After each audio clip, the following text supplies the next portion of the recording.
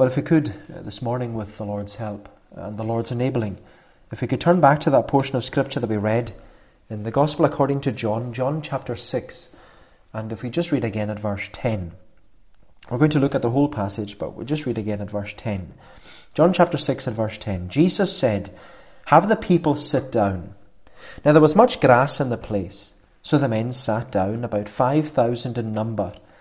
Jesus then took the loaves, and when he had given thanks, he distributed them to those who were seated. So also the fish, as much as they wanted. And when they had eaten their fill, he told his disciples, "Gather up the leftover fragments, that nothing may be lost." You know, as a minister living in a small and rural community on the west side of Lewis, over time, over the past 6 years of being here, I've gotten to know most of the people living in this community. And as you would expect from a minister, I have a care and a compassion and a concern for the spiritual needs of this community. Because my desire is to see my Christian friend, my desire is to see them grow in grace and in the knowledge of their Lord and Saviour, Jesus Christ. But my desire is also to see my unconverted friend come to know forgiveness and cleansing through faith in Jesus Christ. And you know, my unconverted friend this morning, if I meet you in the shop or at the school or if I pass you in the car, you know, I want you to be assured that when I see you, I am pleading and praying. I might even be speaking to you face to face, but I am pleading and praying that the Lord will have mercy upon you. Because, you know, I can honestly say, like Paul said to the community in Rome, Paul wrote, "My heart's desire and prayer to God is that you will be saved." That's what he said. My heart's desire and prayer to God is that you will be saved. But you know, what I've been reminded over the past few months is that our community, it not only has spiritual needs, it also has temporal needs. And I was reminded of that fact back in March at the beginning of lockdown. Because just before lockdown, a number of parents in the community, we had formed a committee to start a youth club for the kids in the community. And even there, you know, I was so thankful that the committee, they were willing to allow the youth club to have an input from the local ministers. But when we began living in lockdown, the youth club, it had to take a back seat for the time being. And yet there was someone who was part of the youth club committee, I won't mention any names, but Sarah Campbell, who's the Community Learning and Development Officer for the West Side and for Ness, she suggested that because people were being put on furlough and some were sadly losing their jobs, that there might be a need for a food bank. And so with the support of our local council and also the Barvas Estate, the food bank, it got off the ground. And it's a food bank which seeks to serve the communities of the west side, covering the villages from all the way from the port of Ness round down to Dalmore.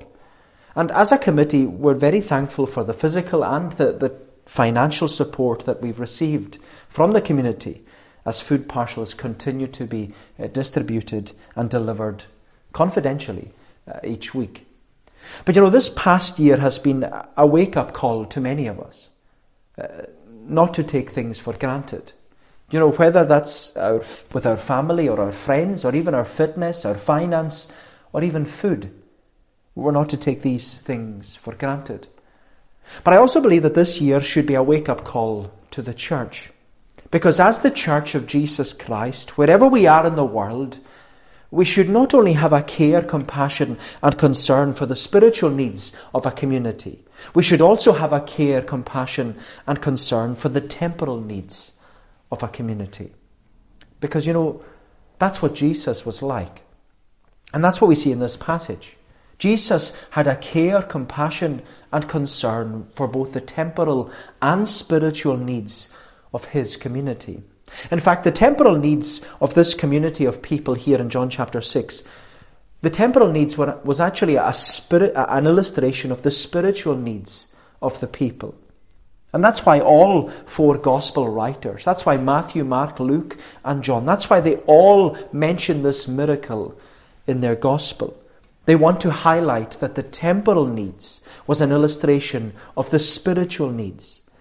And the thing is about this miracle of feeding the 5,000, this miracle, it can't be denied and it can't be disputed because it took place in the presence of over 5,000 eyewitnesses.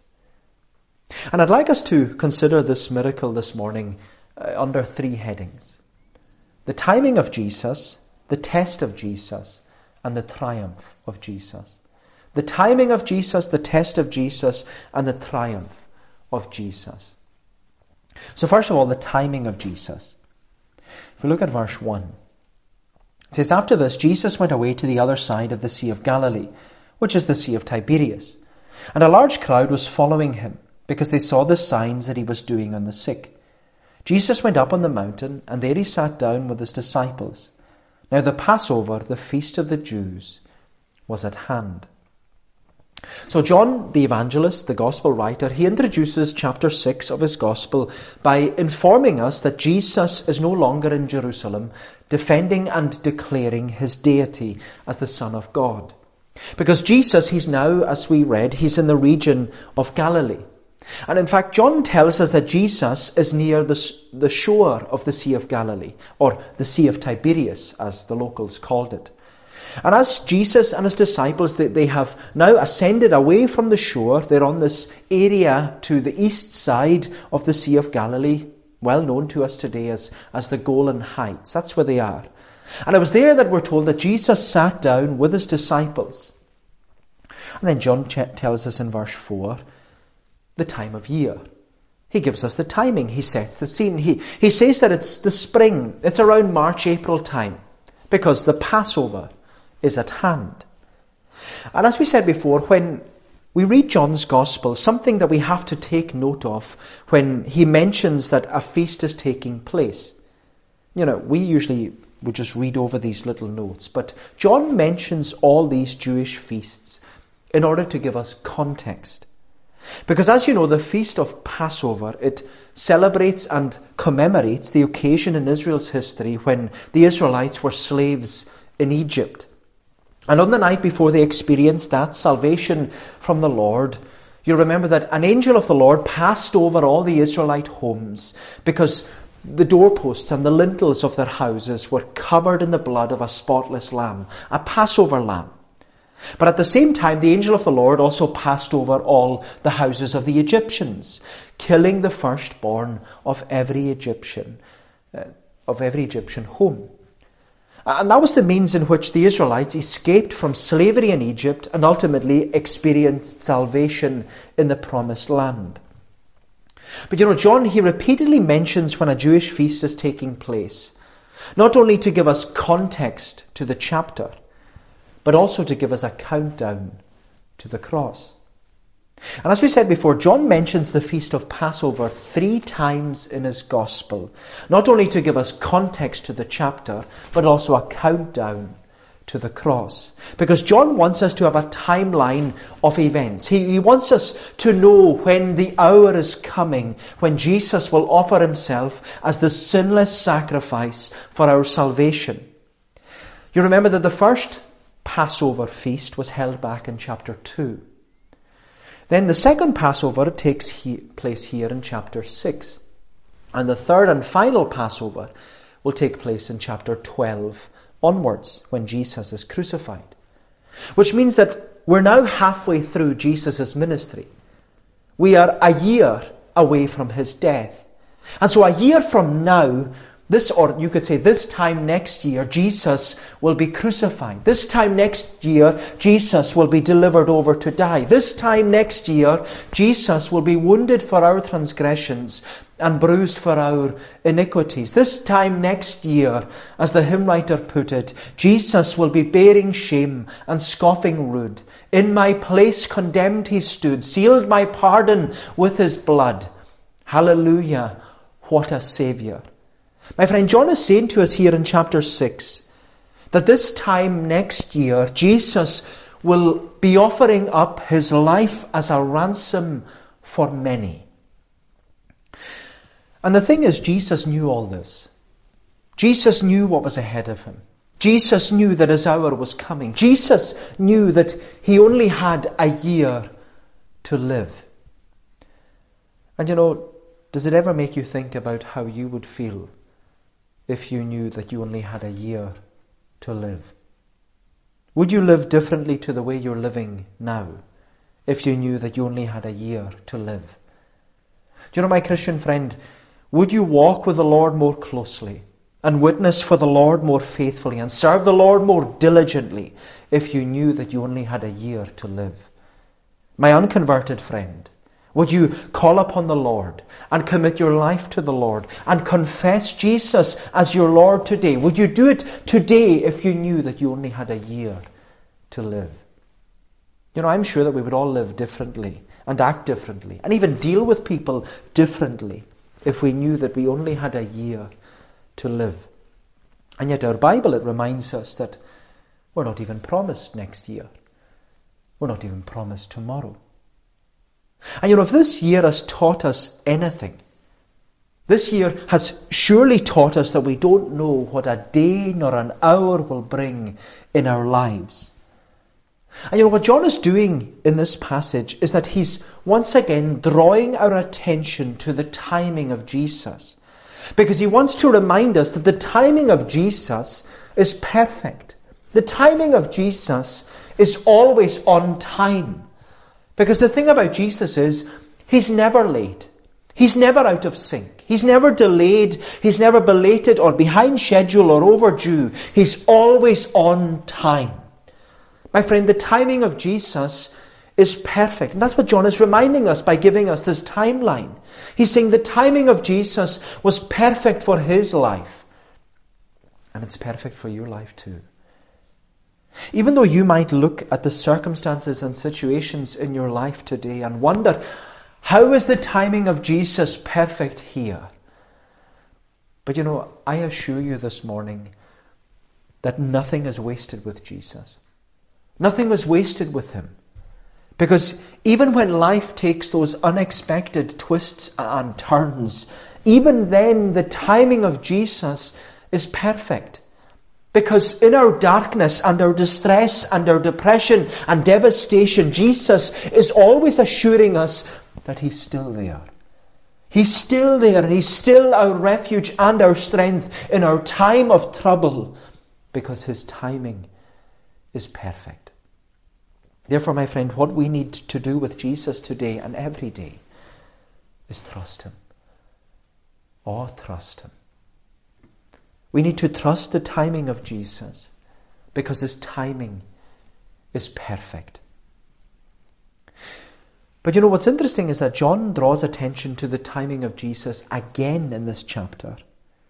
Because the last time, back in chapter 2, John told us that it was at the feast of Passover then that he exhorted and encouraged us to see that Jesus is the Passover lamb. He's the Lamb of God who's there to take away the sin of the world. But this time, here in this chapter, John tells us that it's the feast of Passover again. And he's doing it in order to exhort and encourage us to see that Jesus is also the bread of life. Because this chapter is all about bread. And as you know, the other name which the Jews give to the Passover is the Feast of Unleavened Bread. And in this chapter we see Jesus feeding crowds with bread. And we'll hear, God willing, next Lord's Day, Jesus giving his first I am statement, where he says, I am the bread of life. Whosoever comes to me shall never hunger, and whosoever believes in me shall never thirst. And so by drawing attention to the timing of Jesus at the outset of this chapter, John is telling us, he's telling us that by the next Passover, or on the next Passover, at the next Feast of Unleavened Bread, Jesus will not only be the Lamb of God who takes away the sin of the world, but he will also be the bread of life who will satisfy your deep desires. And what John is reminding us this morning is that it's him we need to trust in. It's him we need to come to. It's him we need to confess. Because he is the only one who can take away our sin. The timing of Jesus was perfect. So that's the first thing we see, the timing of Jesus. But then secondly, the test of Jesus. The test of Jesus. Look at verse 5. It says, lifting up his eyes then, and seeing that a large crowd was coming toward him, Jesus said to Philip, "Where are we to buy bread so that these people may eat?" He said this to test him, for he himself knew what he would do. Philip answered him, 200 denarii worth of bread would not be enough for each of them to get a little. Now in this scene, John, the Gospel writer, he emphasizes that this large crowd arrived on the hillside with Jesus and his disciples. And he emphasizes this by repeating the phrase. Because in verse 2, John says that a large crowd was following Jesus because they saw the signs that he was doing on the sick. And then again, as we read in verse 5, John tells us that a large crowd was coming towards Jesus. And John emphasizes this large crowd because what we have to understand is that it's not only bread that's an important theme in this chapter. The crowds are also an important theme in this chapter. Because at the beginning of this chapter, the crowds are following Jesus. But by the end of this chapter, John tells us that they walked with him no longer. And this is actually something that all four of our gospel writers pick up on. They pick up on the crowds who followed Jesus. Because as Jesus moved around the villages and towns of Galilee, there were crowds that always followed him. And they followed Jesus everywhere he went. And when they followed him, they witnessed the miracles Jesus performed. They heard the sermons that Jesus preached. They saw the signs that Jesus presented. The crowds always followed Jesus. But they followed Jesus because he was this new phenomenon. Jesus was the new fad and fashion of the day. The crowds followed Jesus because, well, everyone else was doing it. Everyone was going to see this miracle worker. Everyone was gathering to hear this preacher speak with authority. Everyone was following Jesus in the crowds. And human nature being what it is, the crowd was attracting an even greater crowd. And for many people, it was easy to go along in the crowd. It's easy to follow Jesus in the crowds. It's easy to blend into the crowds. It's easy to get lost in the crowds. But for the gospel writers, the crowds who followed Jesus was a negative thing. Because what the gospel writers want to emphasize to us is that Jesus isn't into crowds. Jesus isn't into the numbers game of counting church members. Because, my friend, there are crowds in hell. And what Jesus wants, he doesn't want crowds. Jesus wants disciples. Jesus wants individuals to commit their life to him. Jesus wants committed Christians. And Jesus would far rather have one committed Christian than 5,000 souls just going along in the crowd. Because, being part of a crowd doesn't mean anything. Being part of the crowd doesn't count for anything. What counts, my friend, is contrition of sin. What counts is confession of the Son. What counts is commitment to the Saviour. Jesus wants committed Christians. And yet, Mark tells us in his gospel that when Jesus saw these crowds, he had compassion on them. He still had compassion on the crowds. Why? Because he says they were like sheep without a shepherd. They were lost. And with that, Jesus said to Philip, "Where are we to buy bread so that these people may eat?" And as John tells us, John informs us that Jesus said this to Philip in order to test him, because Jesus knew what he would do. Jesus tested Philip because he, along with all the other disciples, they had recently witnessed Jesus defend and declare his deity as the Son of God. They had heard, as we saw back in chapter 5, they had heard Jesus preach a sermon about the Son, and where Jesus explained the deity of the Son, and the distinction of the Son, and the decision of the Son. But now with such a crowd in front of him, Philip, you could say, he gets stage fright. And he completely forgets who Jesus is, and he starts trying to work out in his head how much it will cost to feed this crowd. And Philip says, 200 denarii would not buy enough bread to feed each of them even a little. Now, 200 denarii was a lot of money. It was about 8 months' wages, because a denarius was the equivalent of a day's wage. But like Philip, I was trying to work out, well, how much would it cost today? How much would it cost in pounds to feed this crowd? And I was thinking, well, the current national minimum wage, or the national living wage, is £8.72. A day's labour in Israel would have been about a 12-hour day, which would be about £104.64 per day. And then working 6 days a week with a Sabbath day's rest, it would be £627.84 per week. And with about 4 weeks in every month, it would work out as £2,511.36 per month. Now, we won't deduct any tax or national insurance or pensions or any other expenses, even though everyone in Israel, they were to pay a temple tax, and they also had to pay a fee towards the Roman Empire. And so in Philip's head, 200 denarii, which was the equivalent of 8 months' wages, it would have cost the disciples to feed this crowd one small meal based upon the national wage. It would have cost them about £20,090.88. That's a hefty meal. That's a hefty bill for feeding this crowd. But the test of Jesus, the test that Jesus was really highlighting was, instead of using your head, use your heart. Instead of using your head, use your heart. And Philip, he had used his head, but Andrew, we see, he used his heart, because he comes to Jesus and he says, well, there's a boy here who has 5 barley loaves and 2 fish. My friend, the test of Jesus was, instead of using your head, use your heart.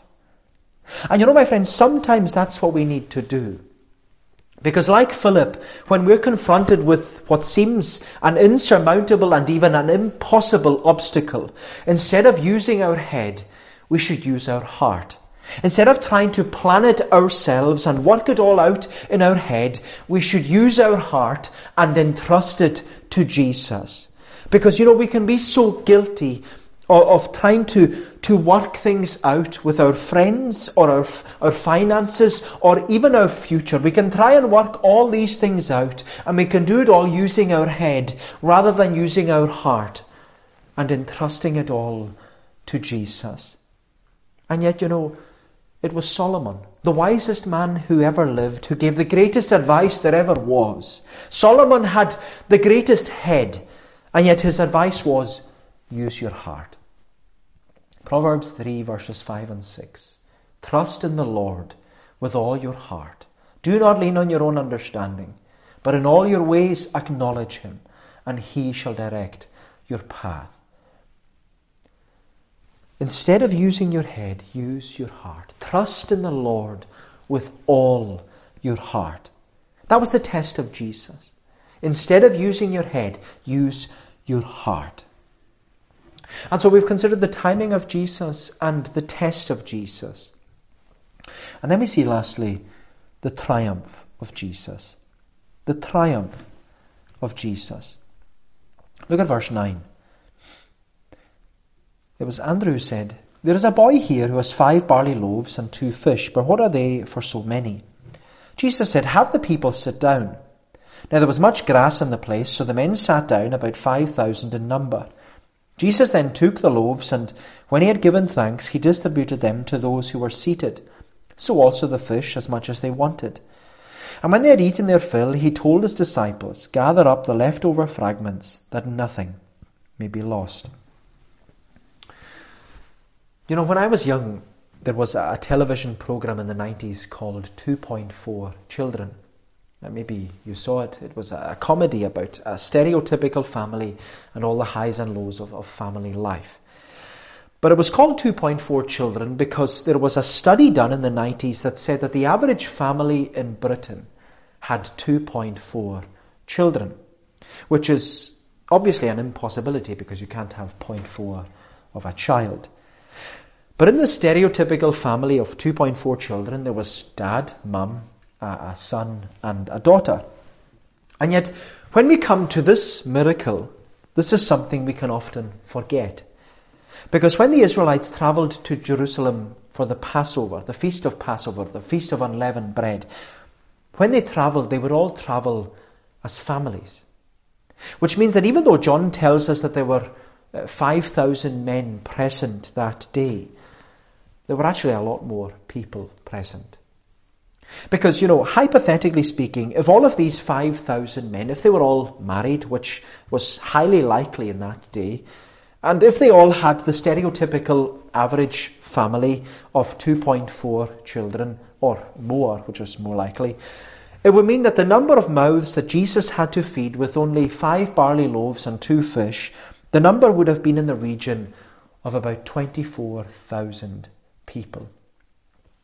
Which, when you think about it, that from a little boy's lunchbox, Jesus was able to feed the equivalent of everyone living in the Western Isles. And what are the gospel writers reminding us here with that?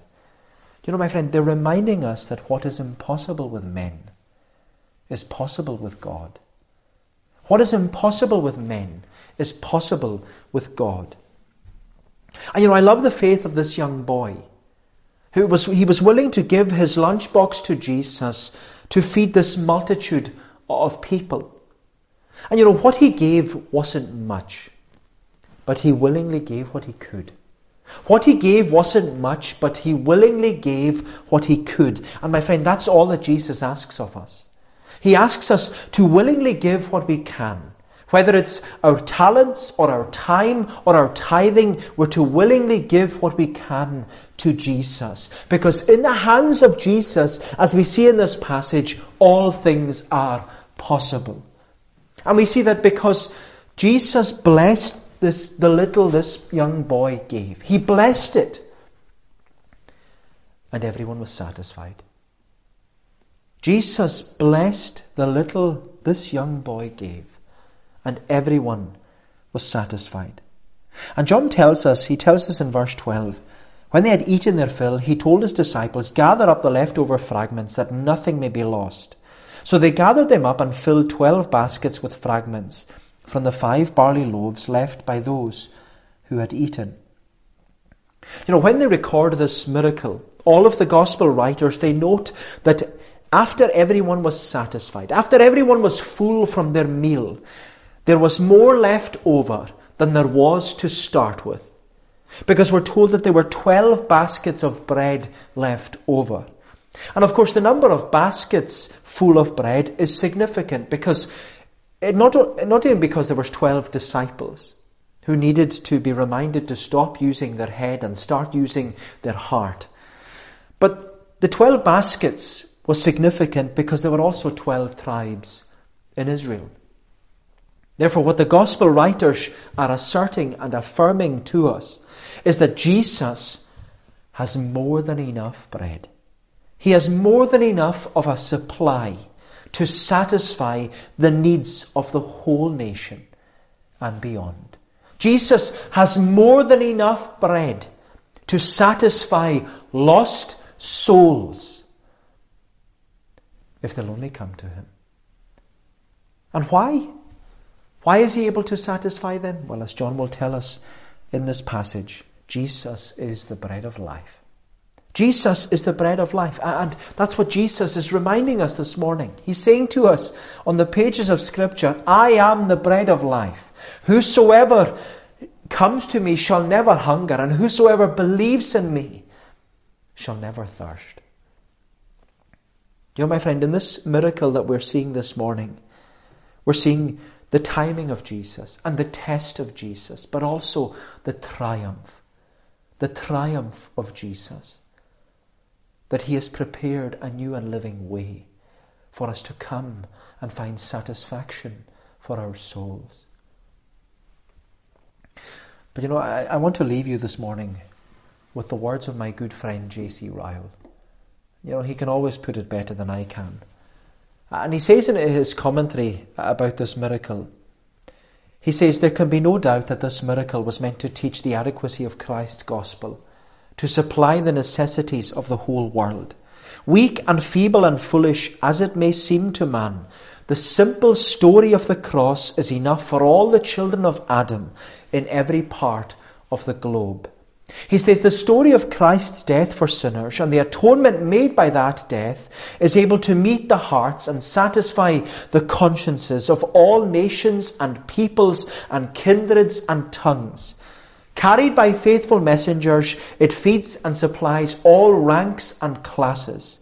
The preaching of the cross, he says, is to those who perish is foolishness, but to us who are saved, it is the power of God. 5 barley loaves and 2 small fishes seemed scanty provision for a hungry crowd, but blessed by Christ and distributed by his disciples, they were more than sufficient. Let us never doubt for a moment, says Ryle, that the preaching of Christ crucified, the old story of his blood and his righteousness and his substitution, Ryle says it is enough for the spiritual necessities of all mankind. It's not worn out, it's not obsolete, and it's not lost its power. We need nothing new, nothing more broad, nothing more intellectual, nothing more effectual, we need nothing but the true bread of life distributed faithfully among starving souls. Let men sneer or ridicule as they will, he says. Nothing else can do good in this sinful world. No other teaching can fill hungry consciences and give them peace. We must feed on Christ crucified and the atonement made by his death, or we shall die in our sins. My friend, we must feed on Christ crucified and the atonement made by his death, or we will die in our sins.